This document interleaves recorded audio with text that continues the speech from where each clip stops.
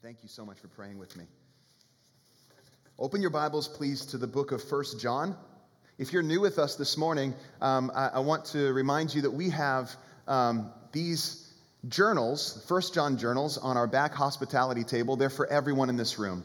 So if you don't have a 1 John journal, please pick one up at the back table. It's for you so that you can take notes and so that you can also enjoy that for your own time of devotion and study. Are you flashing lights at me on purpose?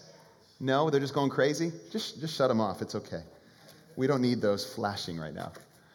Okay. Now I can't see anything. No, I'm just joking. Okay, so you're open to 1 John chapter 2, and I think it would be good to pray. Father, would you direct us as we explore your word together this morning? Would you help us to, Lord, pay attention? Lord, that you would draw us in, that you would, Lord, you know it's been my prayer that, Lord, you would reveal what needs to be revealed and that you would bring comfort, Lord, where that needs to be brought. Lead us to places of sweet assurance and trust in you, we pray. In Christ's name, amen. Okay, how can we know if our faith is an optional add-on or if it's the defining reality of our lives? How can we tell if it's counterfeit or if it's real? How can we know that we truly know God? Religious experience isn't the answer. Being raised to believe a certain set of values isn't the answer. Surrounding ourselves with people who sound like us isn't the answer. So what's the answer? The Apostle John, in his letter, he says, "This is how we know." And then he goes on to lay out a test that both reveals and comforts. So let's read about that. 1 John chapter 2, beginning in verse 3. "And by this we know that we have come to know him, if we keep his commandments. Whoever says, 'I know him,' but does not keep his commandments is a liar, and the truth is not in him. But whoever keeps his word, in him truly the love of God is perfected. By this we may know that we are in him. Whoever says he abides in him ought to walk in the same way in which he walked. Beloved, I am writing you no new commandment, but an old commandment that you had from the beginning. The old commandment is the word that you have heard. At the same time, it is a new commandment that I am writing to you, which is true in him and in you, because the darkness is passing away and the true light is already shining. Whoever says he is in the light and hates his brother is still in darkness. Whoever loves his brother abides in the light, and in him there is no cause for stumbling. But whoever hates his brother is in the darkness and walks in the darkness and does not know where he is going because the darkness has blinded his eyes. I am writing to you, little children, because your sins are forgiven for his name's sake. I am writing to you, fathers, because you know him who is from the beginning. I am writing to you, young men, because you have overcome the evil one. I write to you, children, because you know the Father. I write to you, fathers, because you know him who is from the beginning. I write to you, young men, because you are strong, and the word of God abides in you, and you have overcome the evil one." There's three things I pray we see here this morning. First, the sure test of obedience. Second, the defining mark of love. And third, poetic encouragement on repeat. Number one, the sure test of obedience.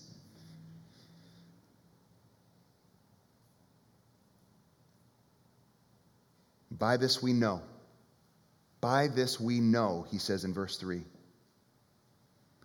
The word know in the gospel, in this epistle, 1 John, is mentioned over 25 times. And then 15 additional times in another form. It's a short letter. To know, it's to be aware of, to have knowledge of, to understand. He says, by this we know, or we have certainty that we have come to know an experiential relationship. We've come to know who? Him. God. We've come to know God. You can know God. Local church, you can know God. You can know that you know him. Now, there are a lot of people out there who believe you can't know anything with certainty. And they actually are very certain about that. But we can know God. And we can know that we know him. In John's day, people had gone out from them and embraced teaching contrary to what Jesus taught and embodied. It was most likely a form of Gnosticism, which we learned about last Sunday, but which claimed superior knowledge of God. And it stirred a lot of people up. It stirred people up a lot like the conspiracies floating around the internet lately. Beliefs that play on our emotions, that seem to have insider information and maybe make sense to us in a moment, but if we're not careful, will lead us down a very dark path and push us off course. Maybe some in John's day thought, they have what we need to hear. They have insight that we need. They've unlocked some kind of code. They have insider information. This group, they claimed to be enlightened. And so John counters that with what we're reading here today. In verses 4, 6, and 10, John says, whoever says, I know him. And then in verse 6, whoever says he abides in him. And then verse 10, whoever says he is in the light. In other words, they can say they know God all day long. They can talk about their experience till they're blue in the face. People say a whole lot of things, but just because their lips are moving doesn't mean they're speaking truth. John brings it back to the truths that matter. This is on the ground. Don't forget this. You've got to measure your life against these truths. And that's what he brings us to. And so it's a test. You say you know him? Good. Great. Do you obey him? Do you obey him? Look at verse 3. Keep his commandments. Verse 4. Keep his commandments. Verse 5. Keep his word, or the revelation of God's will. What does it mean to keep? It means to watch, to hold fast, to guard. And John is exhorting the church that he loves. He's saying, listen, this is how you know that you know God. If you obey, if you keep his word, if you keep his commandments, if you hold fast to them with everything in you. Turn with me to the Gospel of John. We're going to be leaning on the Gospel of John quite a bit as we explore 1 John. But in the Gospel of John, chapter 15, Jesus is teaching about abiding in him, remaining in him, like a branch remains in its vine and is not disconnected from it. But he says in chapter 15, verse 9, as the Father has loved me, so have I loved you. Abide in my love. If you keep my commandments, you will abide in my love, just as I have kept my Father's commandments and abide in his love. These things I have spoken to you, that my joy may be in you, and that your joy may be full. This is my commandment, that you love one another as I have loved you. Okay, now go back to 1 John. 1 John sounds a lot like Jesus because John, being an apostle, is what? Holding high the teachings of Jesus. This is what he's doing. He talks about these commandments. The commandments are used 14 times in 1 John, that word commandment. He's talking about the instruction of the Lord. This is authoritative prescription. This is the teachings of Jesus and of the Word of God. These aren't suggestions. These are commandments. Are you eager to know God's will and to obey his word? Are you willing to search it out? Are you looking? Are you eager? Are you wanting to please the Lord? I love how Paul, when he's writing to the church in Ephesus, exhorts them. Look with me in Ephesians chapter 5, in verse 15, where he writes, look carefully how you walk or how you live, not as unwise, but as wise, making the best use of the time because the days are evil. Therefore, do not be foolish, but understand what the will of the Lord is. Another translation says, find out what pleases the Lord. Understand what the will of the Lord is. Don't be foolish. Don't go about your day unaware or indifferent to what God has called you to do and how he's called you to live. In verse 1 of chapter 5, he says, be imitators of God as beloved children. Walk in love as Christ loved us and gave himself up for us. It's very similar language that John is using. John says, whoever keeps his word, the love of God is perfected. Whoever holds fast, whoever obeys God's word, the love of God is perfected, it's accomplished, or it's fulfilled. Interesting word there. The entire Mosaic law was summed up this way. I want you to see this. In Galatians chapter 5, verse 14, Paul sums it up this way. For the whole law is fulfilled or accomplished in one word. You shall love your neighbor as yourself. And then turn with me to Romans chapter 13 and verse 8. Owe no one anything except to love each other. For the one who loves another has fulfilled the law. For the commandments, you shall not commit adultery, you shall not murder, you shall not steal, you shall not covet, and any other commandment are summed up in this word, you shall love your neighbor as yourself. And here's why. Because love does no wrong to a neighbor. Therefore, love is the fulfilling of the law.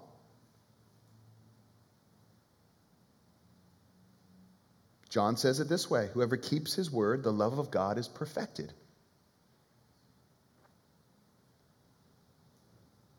Verse 5 of 1 John chapter 2, he goes on to say, by this we may know that we are in him. Whoever says he abides in him ought to walk in the same way in which he walked. Whoever says that he remains in him, now that's Jesus language. We just read that in John 15. Whoever says that he remains or dwells or abides in God, if you have fellowship, if you have this shared life that John's been talking about, if you're claiming that, if that's your claim, then you must walk in the same way Jesus walked. This is about imitation. So we're talking about obedience to the commands of Scripture and keeping the Word of God and walking in obedience. But it looks like imitation. It looks like following Jesus. When Jesus said, follow me, it wasn't just for entrance into the kingdom of God and for you to kind of get your ticket to heaven. This is about relationship that looks ongoing. You don't just follow him once, you follow him the rest of your life. Where he said, follow me, take up your cross and follow me. Whoever wants to save his life will lose it. But if you lose it for my sake, you will save it. That's what Jesus said. He talks about a self-giving, self-sacrificial lifestyle that looks like following him. And John is saying that you're claiming to know him and to abide in God, well, then you must walk as Jesus walked. Live as Jesus lived. Look to his faith and to his love and to his obedience and to his self-sacrifice. Jesus is our King to bow before. He is our Savior to worship. He is also our example to follow and to emulate. Now, some people want to dismiss Jesus as only an example. Not only in his life, but even in his death. That was just an example. It's more than that. We can't divorce what we're reading from what we read earlier. That Jesus is our advocate, that Jesus is the righteous one, that Jesus is the propitiation for our sins, that he stood in our place and he received upon himself the wrath, the just punishment for our sins that we deserve. That's more than an example. He did something we could not do. But now we're called to follow him and look to him. Rest in him, trust him. And we're not going to do this perfectly, but are we doing it? Are we looking to Jesus? Are we desiring to reflect Jesus to a watching world? Are you growing in Christ's likeness? Do you want to walk as he walked? Well, in order to walk as he walked, you got to look at his life. You've got to delight in it. You've got to long for it and pray for it. You've got to want it. Are you growing in Christ's likeness? Do you want to? I think that I know that this can protect us from nominalism. Being a Christian in name only. And that's dangerous. Just being a Christian in name. Yeah, I'm a Christian. Yeah, I go to church. But it's more of a peripheral thing. You know, it's on the sideline of our life. You know, we kind of take that out. Or we own up to it from time to time. But the rest of our week, we can live as functional atheists. Give a head nod to God, and we kind of go on with our life. And that's dangerous. We want to guard against that. And we also want to guard against individualism, this self-love, this inward focus. Jesus' life and teaching invites us to abandon our lives and to find true life in him, true life, to take up our cross and follow. So John has been talking about this test, something to measure our life against to determine whether we know God. And it's a test of obedience. Are we obeying? Well, you can say you respect and love and worship God, but it's really shown in your willingness to obey his word. And obedience will primarily look like what comes next, which is the defining mark of love. The defining mark of love. He goes on to say, "Beloved, I'm writing to you no new commandment, but an old commandment that you had from the beginning." So which is it, John? Is it new? Is it old? This commandment that you're talking to us about? Yes. It's new, it's old. It's old in that he says you had it from the beginning. What's he mean by that? I believe he's talking about the fact that they were taught to love this way by Moses. We see it in Leviticus 19. We see it in Deuteronomy 6. So yes, this is old. This is an old command. But also it's older than that. That this command to walk in love is grounded in God's very character. So it's old, and they heard it before. But how many here have heard something before, but you didn't connect the dots, and then you heard it later, and it's like this aha moment. Maybe you went to a conference, maybe you read a book, and maybe you heard someone else say it, and the light just came on. You're like, oh. You can hear something all your life and just it not really mean anything. Or you can hear something and dismiss it, or not understand it. John says, you've heard this before. It's old, but it's new in that it is true in Jesus and in you. Now, what's that mean? It's new. Jesus taught it. He taught the commandments. He taught that you should love the Lord your God with your everything and love your neighbor as yourself. But he brought clarity to it.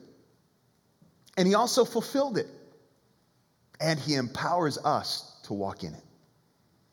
So Israel, if you know the story of old, could not keep the law. But it pointed forward to a new day, a day of light and life. A day when the commandment to love God and love others would be fulfilled in the coming Messiah, in Jesus, who did both. Loved God and loved others perfectly. And so now we, by faith in Jesus, and by the power that he gives us through the Holy Spirit, we're enabled and empowered to walk in love. We're benefiting from this new covenant that Jesus opened the way for. This new promise. What's that? The prophets were shouting about it for ages, that the law would be written on our hearts. When the Spirit came, now what? We're walking in the fullness of all that Jesus accomplished on the cross. Forgiveness of sins, relationship with God, newness of life.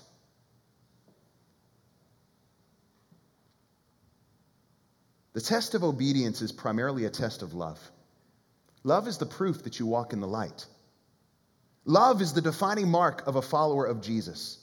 Listen to Jesus talk about it this way. Go back to John chapter 13 and look at verse 34.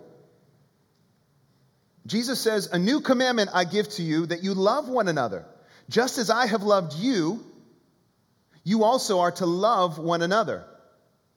By this, all people will know that you are my disciples if you love one another."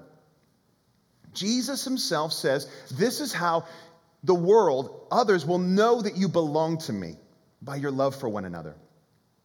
They won't know by your beautiful buildings or your fancy website or your logo or the t-shirt that you wear that says you love Jesus or the bumper sticker on your car. They will know by your love for one another. That's how they will know.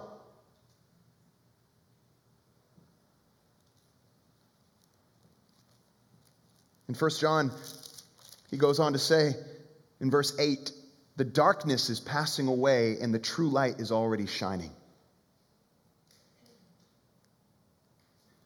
I love early mornings.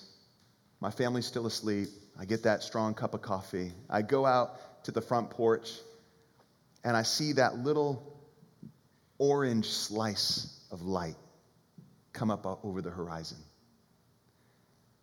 And it gives way to more orange, and then some pinks and yellows, some blues.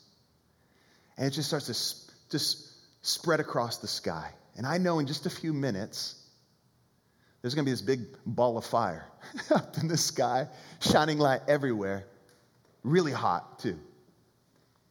But for those moments before the sun rises, see, all those splashes of light are a guarantee that the day is here. The darkness is passing. And John is writing and he's saying, listen, the darkness is passing. The true light is already shining. This age to come that Jesus makes possible, this eternal life, love is the language of the age to come. Love is the culture. And when you walk in it, you're walking in the light. It's a preview, it's a foretaste of what will be. And it's like the splash of the orange and the pink and the yellow. It's a guarantee of what's to come.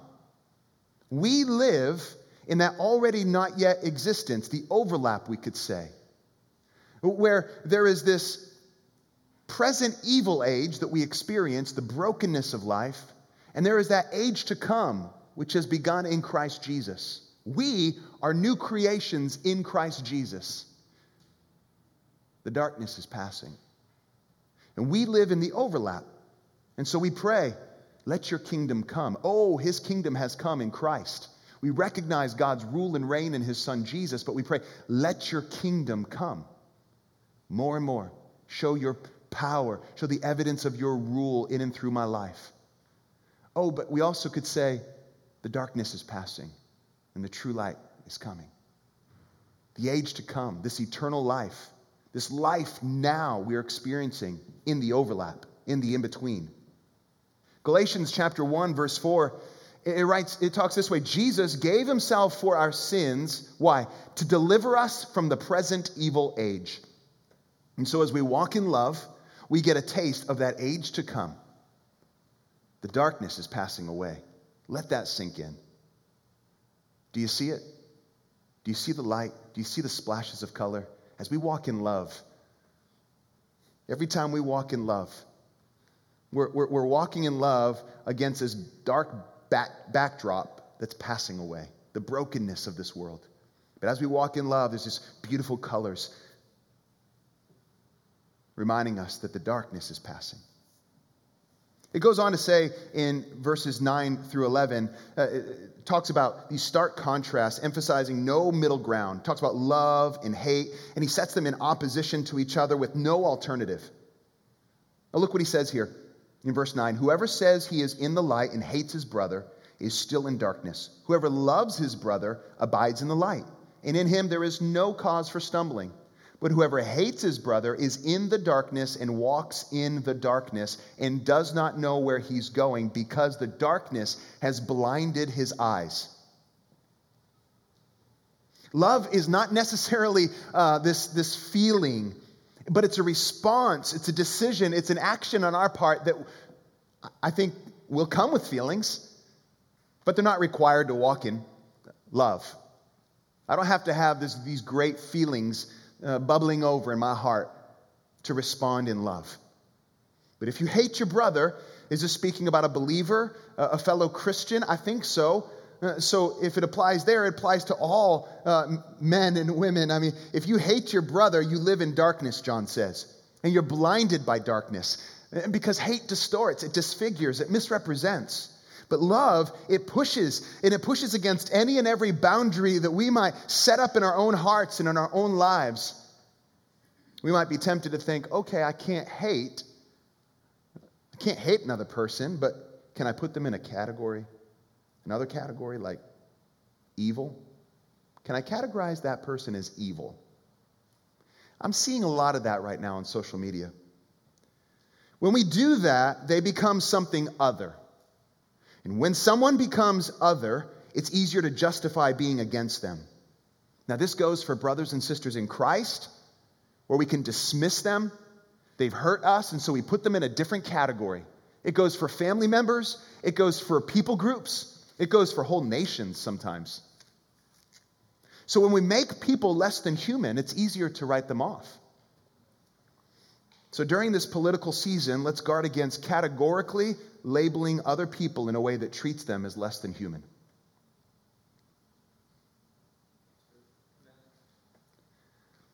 Let's guard against this tendency to allow ourselves to give ourselves the permission to hate. How many good people went to their grave in darkness because they were holding on to hate as if it was their right? There is no room for hate, John says. Leave judgment in God's hands. I want to show you a passage that Peter writes in 2 Peter chapter 1, verses 5 through 10. I've called this for years the faith and love sandwich. He begins with faith, he ends with love, and there's so much goodness in between. I want you to see it. He talks about all that's been experienced in Christ Jesus and the divine power that's been given to us to walk in. And he says in verse 5 of 2 Peter chapter 1, "For this very reason, make every effort to supplement your faith with virtue, and virtue with knowledge, and knowledge with self-control, and self-control with steadfastness, and steadfastness with godliness, and godliness with brotherly affection, and brotherly affection with love." I'm exhausted just reading that. It feels a little overwhelming, but if we start with faith in Jesus and we end with love, and we take time to walk through that, and we think, man, I want these things to be seen in my life. Well, listen to what he goes on to say. "For if these qualities are yours and are increasing, they keep you from being ineffective and unfruitful in your knowledge of our Lord Jesus." So let me ask you this. Who here wants to be ineffective and unfruitful in your knowledge of the Lord Jesus? Nobody's like, yeah, that's me. That's me. I want to be ineffective and unfruitful in my knowledge of the Lord Jesus. Nobody says that. But what happens is you will be ineffective and unfruitful if you do not have these qualities. And if you lack these qualities, verse 9, whoever lacks these qualities is so nearsighted that he is blind. And the problem is he's forgotten that he was cleansed from his former sins. Why am I saying this? What does this have to do with John? Everything. The problem is if you're nearsighted, all you see is what's up close. It's all consuming, the circumstance, the situation, and you forget that you've been cleansed from your sin. And if that's how we live from circumstance to circumstance, we can justify hatred and all kinds of things.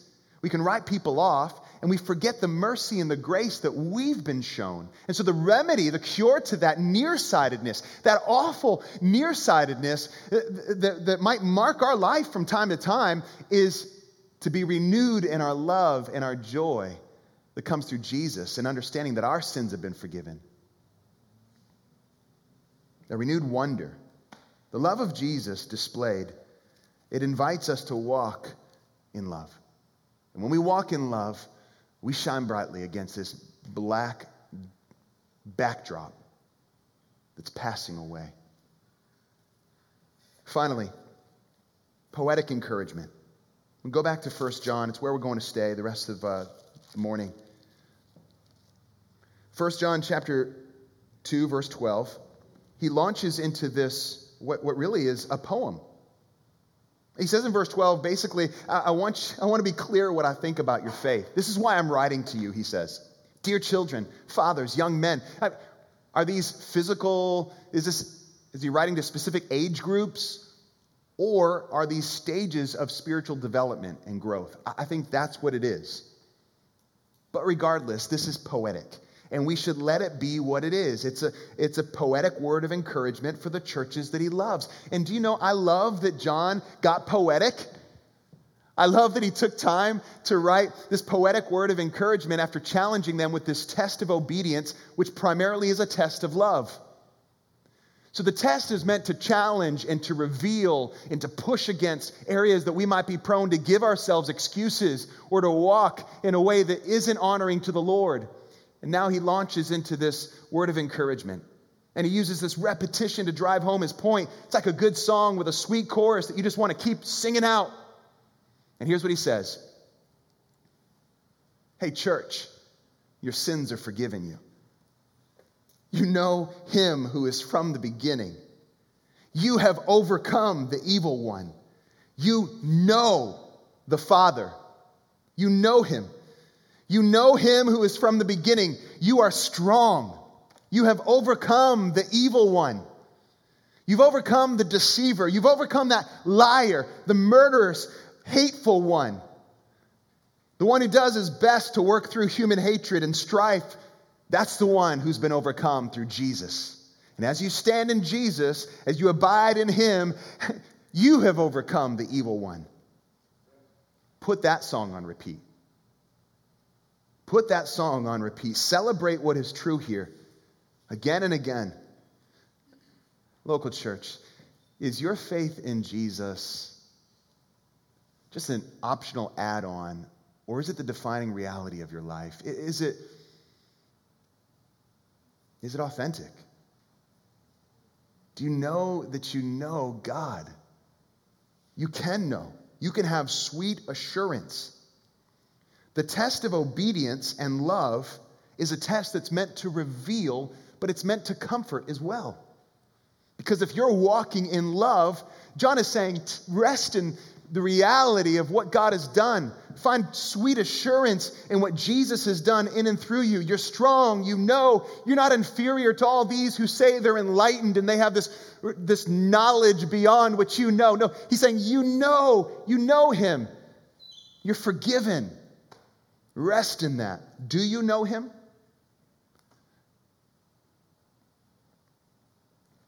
Religious experience isn't the answer. Being raised to believe a certain set of values won't do either. Surrounding yourself with people who sound like you, well, that's not the answer either. John says, this is how you can know. Keep his commandments. Walk in love. Walk like Jesus walked. Rest in the reality of who God is in Christ. Find that sweet assurance. Let this test reveal what it needs to reveal in your heart, in your life, but also let it bring the comfort it was intended to. Let's pray. Father, thank you that we can know you truly. And thank you that, Lord, you've given us these tests. Thank you for the challenge of walking in obedience, of walking in love. We want to more and more. We don't want to be unfruitful, unproductive in our knowledge of the Lord Jesus. Protect us from that awful nearsightedness of forgetting that we've been cleansed from our sins. And for any in this room who has not received that forgiveness, this is new to them. Lord, would you just, Lord, show them yourself in Christ today. That they would look to Jesus today. That another day wouldn't go by without them looking to Jesus. Putting their faith and trust in him. For us who have looked to Jesus, help us to find the sweet assurance, Lord, of what it means to rest in him and to see that he has conquered. And because he has conquered, we have conquered. We thank you for that. Amen.